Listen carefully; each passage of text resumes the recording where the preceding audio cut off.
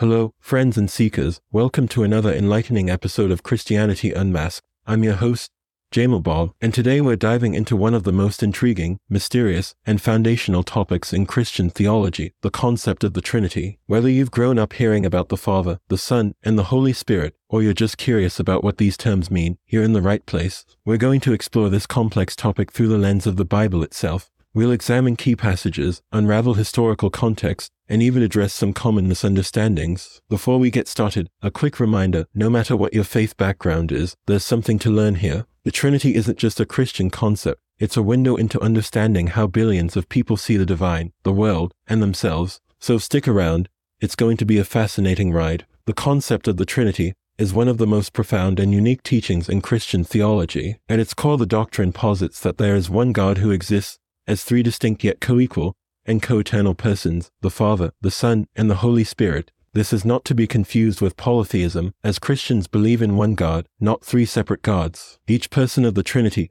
is fully divine, sharing the same attributes, but each also has roles or functions that distinguish them from the others. The concept often appears paradoxical to human logic, and for good reason. How can one being exist in three persons? It challenges our finite understanding of personhood and being, making it a subject of ongoing theological reflection. Theologians often refer to the Trinity as a divine mystery, not because it is an unsolvable riddle, but because it is a reality that exceeds human comprehension, yet can be apprehended to some extent through faith and theological inquiry. While the term Trinity is not explicitly found in the Bible, the theological foundation for it is woven throughout both the Old and New Testaments. From the plural pronouns used for God in the creation narrative of Genesis to the baptismal formula in Matthew 28:19, there are numerous scriptural passages that have been understood to support the concept.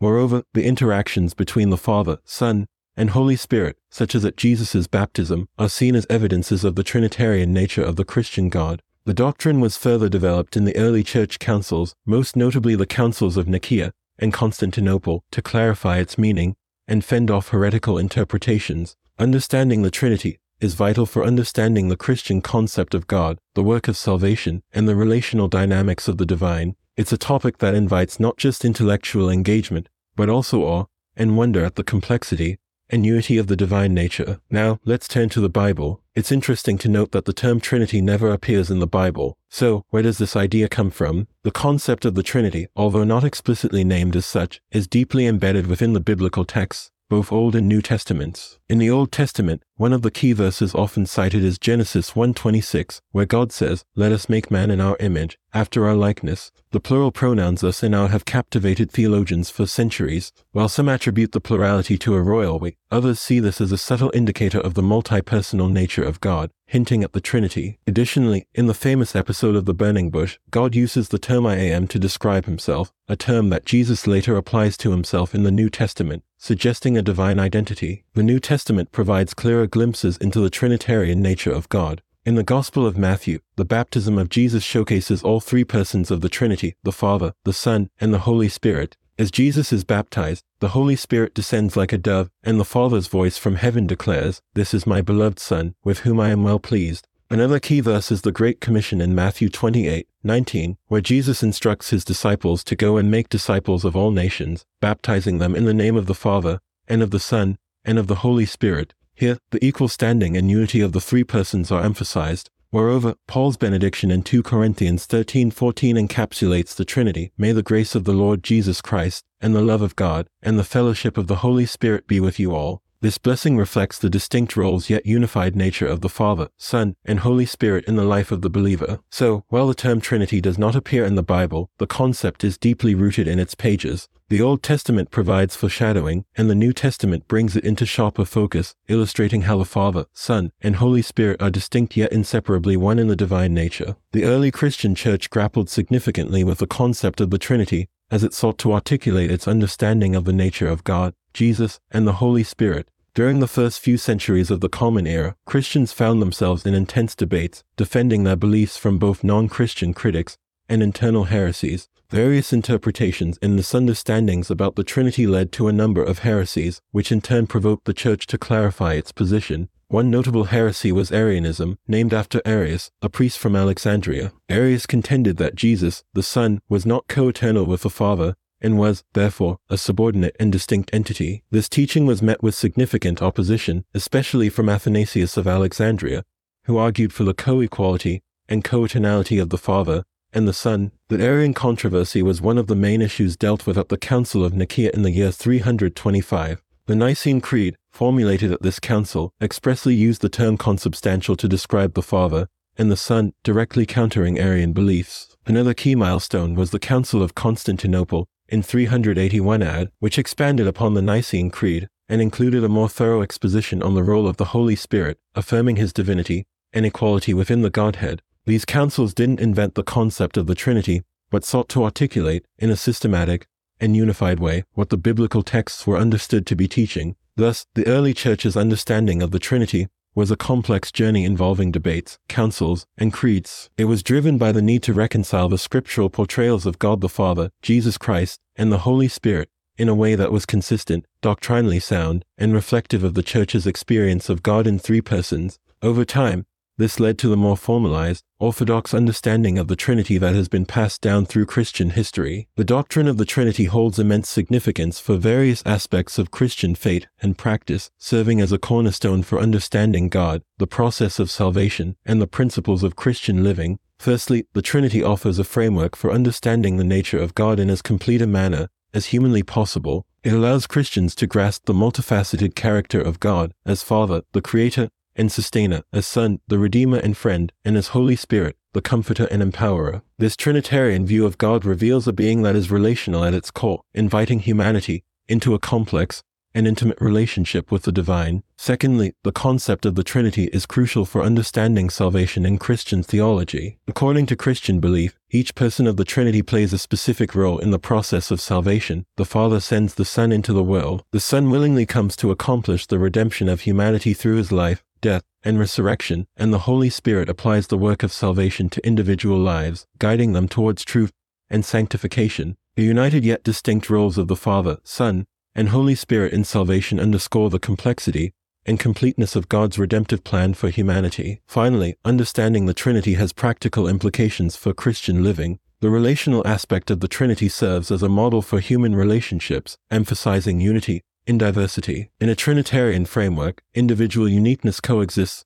with a commitment to communal well-being and love, a principle that can be applied to family life, friendships, and even international relations. Moreover, the distinct roles of the Father, Son, and Holy Spirit provide a basis for understanding and practicing different aspects of spirituality such as prayer, worship, and service. For example, many Christians pray to the Father, through the Son, in the power of the Holy Spirit, thereby involving all persons of the Trinity in their spiritual practices. In summary, the doctrine of the Trinity is not merely an abstract theological concept, but a vital belief that influences our understanding of God, shapes the Christian narrative of salvation, and informs the ethics and practices of Christian living. The doctrine of the Trinity, while foundational to Christian theology, is often subject to various misconceptions. Understanding these can help clarify what the doctrine actually asserts. Here are some common misconceptions. 1. It's not polytheism. One of the most widespread misunderstandings is that the Trinity suggests polytheism, the belief in multiple gods. In reality, Christian doctrine firmly maintains monotheism, the belief in one God. The Trinitarian formula posits one God in three persons, not three separate gods. Each person is fully God and shares the same divine nature, yet they are not identical to one another. This can be mind-bending, but is vastly different from polytheism, where each God has a separate nature, and often a specific realm of influence. 2. Not three modes or forms. Another common misconception is modalism, the belief that God exists in three different modes or forms, switching roles as needed. According to this view, God might appear as the Father in one situation, the Son in another, and the Holy Spirit in yet another, but not simultaneously. This interpretation, however, undermines the relational and communal aspects of the Trinity, as shown in the Bible, where all three persons interact with each other and with humanity. For instance, at Jesus' baptism, the Father speaks from heaven, the Son is being baptized, and the Holy Spirit descends like a dove, all at the same time. 3. Equal but distinct. It's often thought that if the persons of the Trinity are distinct, then they must have varying degrees of divinity or importance. This is incorrect. According to Trinitarian doctrine, the Father, Son, and Holy Spirit are co-equal and co-eternal, sharing the same divine attributes. However, they do have distinct roles in the divine economy. For example, it's generally understood that the Father is the Creator, the Son is the Redeemer, and the Holy Spirit is the Sustainer. These roles do not imply inequality, but show a loving division of labor within the Godhead. Clarifying these misconceptions not only helps in understanding what the Trinity is, but also deepens one's appreciation for this complex yet beautiful doctrine. The Trinity is not a theological puzzle to be solved, but a divine relationship to be explored and experienced. Even after all of this, there may be people who still do not fully understand, and personally, I think that is okay. God is someone who operates on a level beyond our comprehension, so I do not think we will ever truly understand God. All we can do is have a good idea of who He is. As human beings, we live our lives every day not fully understanding things. For example, men and women spend most of their lives never truly understanding each other, mainly because of the vast complex differences that exist between the two.